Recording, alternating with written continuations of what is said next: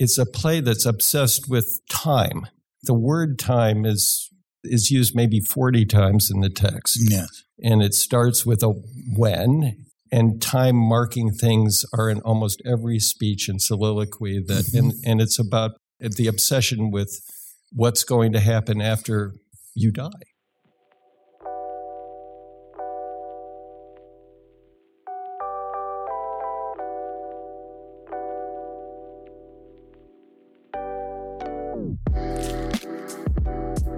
Hello, and welcome back to The Director's Cut, brought to you by the Directors Guild of America. In today's episode, the classic Scottish play gets a dark new life in director Joel Coen's drama, The Tragedy of Macbeth. Based on the timeless work by William Shakespeare, the film reweaves the tale of the power-hungry Thane of Cawdor, who sets his sights on the Scottish throne after receiving a prophecy from 3 witches and must deal with the aftermath of his treachery. In addition to The Tragedy of Macbeth, Mr. Coen's extensive directorial credits include the feature films Intolerable Cruelty, O Brother, Where Art Thou?, The Big Lebowski, and the DGA Award-nominated Fargo. Alongside his brother Ethan, Mr. Coen also directed the features The Ballad of Buster Scruggs, Inside Llewyn Davis, True Grit, and the DGA Award-winning No Country for Old Men. Following a recent screening of the film at the DGA Theater in Los Angeles, Mr. Coen shares insight into the making of The Tragedy of Macbeth with fellow director Guillermo del Toro. Listen on for their spoiler-filled conversation.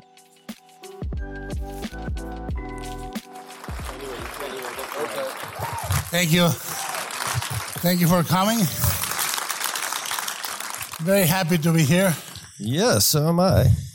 And, one of the things that I would love to start by is asking, there's a formidable thing, which is there's a small line between your first movie and this, from Blood Simple to Macbeth. Yeah. There's ultimately a noir. So, this could be the postman always rings twice, but instead of a diner, they're getting a kingdom. Did you feel that element? Yeah, I would say in 2 respects, I think you're right, that it did occur to me, having seen productions of this over the years, that it's extraordinary how Shakespeare prefigures these tropes of American 20th century pulp fiction, the couple plotting the murder. And that being in Blood Simple is a direct line, but it was also, he was introducing horror movie elements too. They're the witches, and Blood Simple in a way started out as being a sort of horror movie thriller hybrid in some sort of a way. So it was appealing just from a genre point of view, or it was comfortable, is a better way of putting it, I think, in terms of thinking about it. By the same token, the beauty of this is how it's a departure. It's a departure in some visual aspects, the exploration, the boundaries between what's theatrical and what is then extends into a larger world is really intriguing. And I wanted to ask you, number one, the exploration of this, did it have any origin in theater or in stage when you and Bruno started exploring it? Well, it did in 2 respects, actually. It's my thinking about it started when Fran was thinking about doing a stage production, which she ultimately did a number of years ago. And she asked me to direct it on stage, and I was not eager to do that, basically because I felt like I really wouldn't know what to do with it in that context. Mm-hmm. But I might if I started thinking about it as a movie. So that was one aspect of it. The other aspect was the fact that I was asked around the same time to do an opera in Europe, and I toyed with that idea a little bit. I told the people who were producing the opera that my problem with opera was that they're usually overlit, and if I was going to do it, I wanted to work with my own lighting designer who wasn't from theater, namely Bruno Del Bonell, who shot this movie. And so Bruno and I got together and we thought about this particular opera for a while, and I ended up not doing it for various reasons. But I think some of the thinking that we developed, or the ideas that we were thinking about, somehow found their way into this movie. It's very interesting to me. There are several aspects that I would like to discuss from my directorial set of decisions. The visual part, how you use the black and white is not and the format, for the compositions. You use it in an almost graphic ways, almost like an engraving, to the point where the last frames of the movie for me are almost an M.C. Escher. The air, land, and sea, water, air, and with the crows breaking in the white and was this something you did? I mean, and the mirroring, and the illusion, which is like the dagger floating, and there's the door's handle. The movie is plagued with two things that are thematically and visually aligned in a beautiful way: illusion, mirroring, and things that the witches occupy the water and the air at the same time in the reflection. Are these things that you worked on consciously, or is me reading crazy Mexican? Well, always that, Guillermo.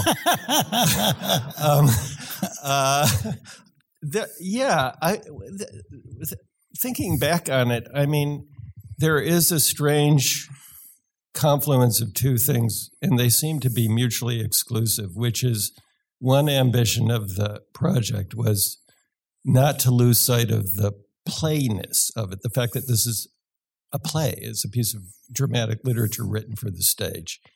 And that the one thing I knew right off the bat was that I wasn't interested in a realistic, rent a castle version, go ride horses out on that kind of thing. That I wanted people to be, the audience to be, always in watching the movie aware that this was a theatrical experience in that sort of capital T sense. On the other hand, so much of what cinema lets you do and were solutions to sort of dramatic problems in terms of how they're presented in the film were derived extremely derived from photographic sort of thinking and sources, So, for instance, the idea that the dagger at the end of the hallway is this floating door handle really came from thinking about a Steichen photograph of J.P. Morgan sitting in a chair, and his hand is here on the arm of the chair, but the way it's lit, it's the curve of the chair and the way the light is hitting it makes it look like he's holding a knife, right? So that's a very famous Steichen photograph. And so the idea was, can we do something? It's a photographic effect. Can we do something like that on the stage that has a dramatic sort of payoff in that respect? So, it's this combination of theater ideas and photographic ideas. There is, however, and I understand you're theatrical with a capital T, but there is many aspects in the visual that are pure cinema also. And, they're Dreyer-esque, or they almost, the idea to confine everything indoors of the castle so it's suffocating and trapping, and the format, choosing the format that is not, that is of the period. I mean, you would be very much at home there. When you did you study any of Dreyer actually was a big sort of influence on this, because if you look at Passion of Joan of Arc, and kind of crazy because that's a movie which is essentially done in close-ups where he built this entire castle. Essentially, the set was the whole damn thing, but so beautiful in terms of its stripping away anything that's not essential to the frame and the story, in any given frame. And that was, something derived somewhat from looking at Dreyer, but it's also, again, a theater idea that, this is, if you've got a bedroom, a bed chamber, you say, what do you need in terms of set dressing? You need one bed. You need one table. If it's a banquet scene, you need a table. So that these things they're indications as opposed to sort of furniture. And the aspect of the visual appearance or disappearance of the witches, this also has that very graphic quality where that you started thinking about them as illusions, as theatrical illusions, cinematic. Yeah, as started thinking about them as sort of theatrical illusions and thinking about how would they be, introduced on a stage. And I mean, but the way in which it's purely theatrical is that a starting place with this whole project, in addition to Fran and Denzel, was Catherine Hunter, who I've known for 30 years and is not really known as a movie actor. She's a sort of legendary in England stage actor and has such a remarkable ability to shapeshift and transform physically. Her physicality is kind of, off the chart in terms of its startling nature. And I've been wanting to do something with her for years. I actually saw her 30-odd years ago in a Dürrenmatt play called The Visit, and she was playing an 80-year-old woman, and I didn't know her. I was watching the play, and was thinking, where did they find this remarkable 80-year-old actress? And then I met her after the play, and she's 27 years old at the time or something. So Catherine doing that, and it was one of the earliest ideas is Catherine has to play all three of the witches, and what's that going to look like, and what's that going to be? It was also interesting because it was when she did that scene on the beach. It was one of those very rare moments in making movies where everybody on the set, all the grips, all the electrics, all the she starts doing what she does, and they kind of put their stuff down, then they gather around the monitor. Then they went as close to the action as they could and sat down on the edge of the set, and she did her thing, and then, there was like a standing ovation. Yes. It was pure theater, what she was doing, and all in her body. The other aspect that I think is fascinating, I often say, when people praise an English actor for how easily they adapt to the American accent, I always think, but it's rare for them to own the space like an American. They stay a lot more in their lane, physically. And what I love about this is you have the force, and when we're talking about the noir of it all, the force of the two main characters is purely American. Yeah. It has the language and the meter, but their energy is American. Yeah, I agree. There is, combining so many different, we had actors from all over. We had them from, South African, English, Irish, American, all those accents also. And when we were rehearsing before we started, I was thinking, well, maybe we should bring these all into alignment somehow. Everyone does the same. And I listened to it. So everybody sort of tried to do that and listened to it the next day and went, no, it's going to be fine.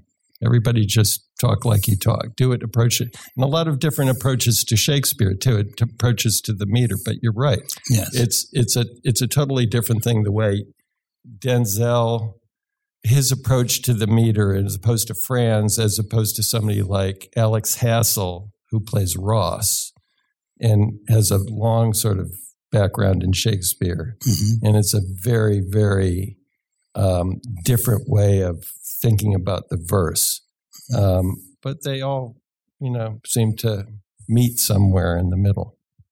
There's also, for me, is the two plays I've always found fascinating is this and Lear, for some reason. And I either I read, heard, or at some point the notion entered my head that the age of the characters was always cast younger, but that in some notion, older fit the plot beautifully. First of all, because their relationship, the symbiosis they have, is not a symbiosis of a young couple. It's the symbiosis of and the complicity and the unwavering energy between them is of an older couple, and the childlessness, et cetera, it becomes more interesting. Are these notions you discuss with them, or again, am I Mexicanizing everything? No, that was very, very much there from the beginning. I mean, first of all, I was undertaking the play. It was a given that Fran was going to play Lady Macbeth. She was, the age that she is, and so it was ipso facto about an older couple. But casting those parts as older, first of all, interesting to me because it's one of the only good marriages in Shakespeare. They happen to be plotting a murder, but it's a very good marriage. That was interesting. And just as you say, that the marriage has history and it's fraught. This childlessness that's sort of at the center of the play is one thing when Lady Macbeth is very young, and another when she's postmenopausal. I mean, there isn't going to be an heir from her, and that what that does in terms of the dynamic of the story and the ambition and the motivation. So all of that was interesting also. And, and the third way I think that was interesting to think about the story that way is that this is it's a play that's obsessed with time. Time, the word time is used maybe 40 times in the text. Yes. And it starts with a when, and time marking things are in almost every speech and soliloquy and it's about being in the obsession with what's going to happen after you die. Because Macbeth is obsessed not with himself being king after he becomes king, but whether his heirs will be king. That's all such a fraught and interesting part of the play, and I think very consciously on the part of the playwright, and therefore the time, the length of the marriage, that aspect of it, the older characters also is another way of thinking about the play. And that part of the play. There is also, a force, Wenzel has this gravity and this weight as an actor, and then when he has to move and be brutal, very swiftly, very efficiently, almost without adornment but great precision, it's really quite a wonder to see him handling the text and the gravity of the characters. And then when he has to be deadly, you understand how he won all those battles, even in something as simple as the assassination of Duncan. And he brings, they both bring this notion of very, very efficient thinking. And then when she goes crazy in a very almost poetic way. Did their work together? This is the first time they have been on something. Was it? How much complicit were they? And how much did that? Is that frightening to a director, even if he's married? Yeah. Where you see these two actors taking these characters. That was. Yeah, it was an interesting and evolving dynamic because I think, we rehearsed just the three of us. We started out way long before pre-production, just getting in a room and reading the play and talking about it. And you could see this shifting dynamic of Denzel thinking, well, they're married, or it's going to be the two of them and me, and Fran and me thinking, well, they're both the actors, and it's going to be the two of them and me, and Fran thinking, well, they're two guys and I'm a woman. Is it going to be the two of them and me? You can see that kind of moving around the room, in an interesting way, and also just the fact that. This is not quite what you were asking about, but it relates to it, is they're both actors who, you associate with being able to, that have that kind of movie star thing, that thing, that ineffable thing, that transaction with the camera that actors who work in the movies and you don't even know why or how it works so well. But they're also both stage actors and have been working on stage since the beginning. The very first time I saw Denzel, we're almost exactly the same age, was 40 years ago. I go to a play in New York called The Soldiers Play, the Negro Ensemble Theater Company, and this guy comes on and I'm going, who is that? And it was Denzel, right? On stage. So my first impression of him as an actor was as a stage actor, Again, this kind of hybrid thing that we were doing, which was a play, but a movie, it just seemed like that was a unbeatable sort of combination. Now, you have your collaborators that you have had for years, but there is an interesting gradation and use of both visual and auditory elements that is not that shows you transforming or seeking new directions. For me, the camera is contemplative, but also oppressive, moves slowly, is not the roaming camera. It has a different weight. Do you want to talk a little bit about that, and then we'll talk a little about the sound and the music? Yeah, sure. You mentioned the format before, and while we were always sort of from the beginning, we knew we were going to shoot it in black and white. It wasn't so clear at the beginning, and for quite a while, whether or not we wanted to shoot it in a 1:8:5 format or in a in the Academy format. But in thinking about it, and as it got closer to our having to make a decision about it, it was thinking about close-ups in that format, which have, close-ups have an enormous power in that format. I agree. And the other thing is you're shooting the center of the lens, right? So there's no distortion in the image. Yeah. They have this, there's huge verticals also in your composition. And also, huge exactly. So much of the design was about staircases and hallways that we thought, well, this just seems to be asking for that, to shoot it in that compositional format. And so that was kind of part of the design from the black and white part was just sort of moving towards, going away from realism and towards abstraction. So that was just a given in a way early on, but the format came later. In the music and sound design, you have Skip but it's one of the most beautiful sound design works I've seen this year, and it's minute and it is not theatrical. It is very expansive. Do you want to talk a little bit about your approach to sound design and this? Well, I think the approach to sound design was the same in a way as the approach to the photography, and to a certain extent, even like what I was talking before about like set dressing, which was instead of complicating, take just a few spare things and see how they work together. So, when we were doing what's going to be the background, we used a lot of painted backdrops and then did visual effects within the painted backdrops. But we wanted those effects to feel like scrims, like theatrical scrims. Yes. And the idea was there's an idea of a castle, there's the atmosphere in a mountain. It's almost like sort of a Japanese painting. Don't put everything in there. Don't make it look like a Disney thing. Make it look like a haiku in a way. Uh-huh. And so that same thing with the rooms. It's a bed and a curtain and something else. And same thing with the sound design. It's one sound effect, one element that gives you an idea of the room, right?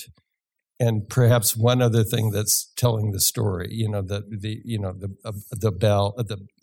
bell going, or the knocking, the dripping, those types of things. But it was like kind of paring stuff away and letting a few things tell the whole story. There is, and both the sound design and the music have an almost funereal. It's like a dirge, or like there's a weight to them and a rhythm to them that is perfectly blended. And this is not Carter, the usual Carter Burwell track. So do you want to talk about a little bit about working with him? Yeah. We weren't sure how much or if any music should be in the movie at all at first, both Carter and I. We were in thinking about it. But unlike No Country for Old Men, which kind of has no music per se, this has sequences in it which almost, in a strange way, it's like it needs music. If you're doing a certain kind of parallel editing and you want to tie that sequence together, the best way to do it is with score. So we knew that it needed to have score.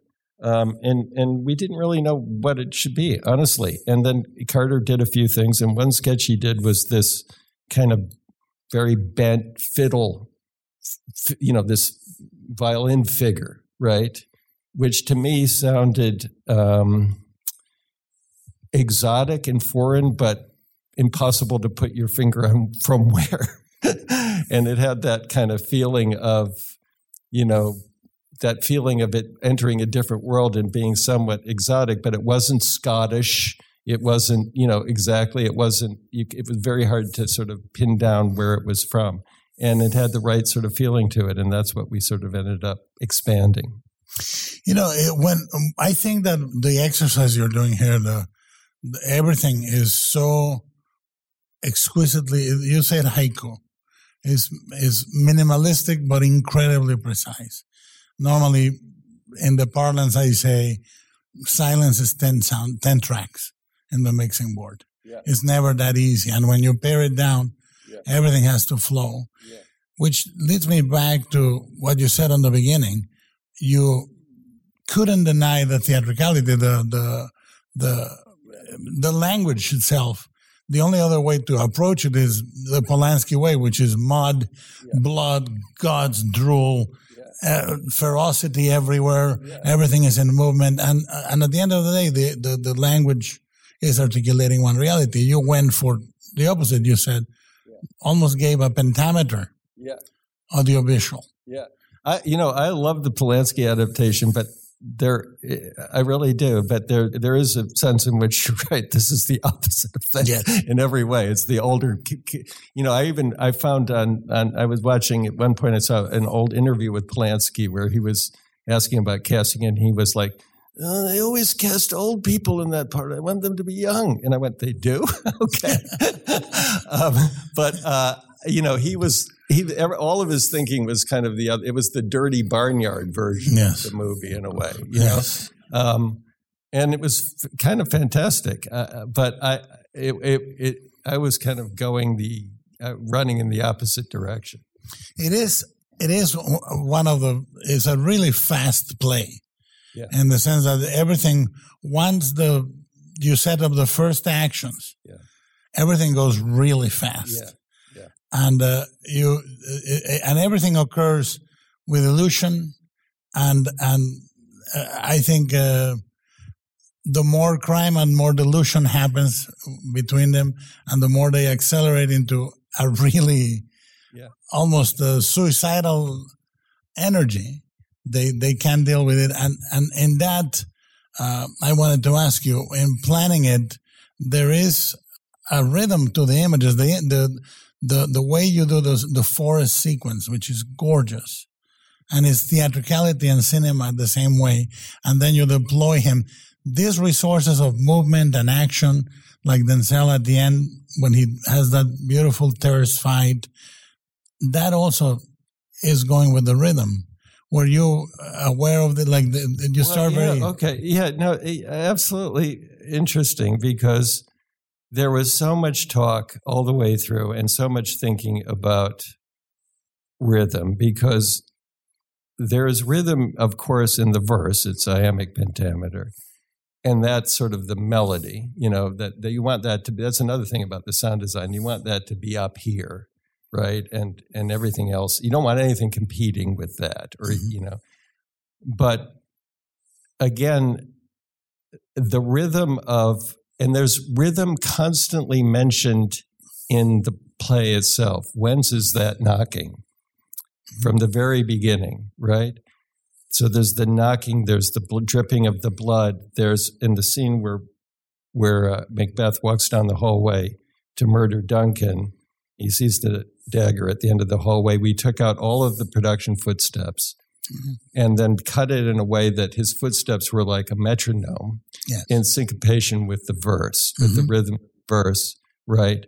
So that's also a rhythm. And even Bruno was obsessed with this idea of the lighting being like rhythm, that you would, that there were repeating things that were rhythmic things. The arcade in that, which we would be looking at like De Chirico, and all of the arches have the same hard line as opposed to it. So he lit it because if you light that with one fixture, the shadows will get softer as the image recedes.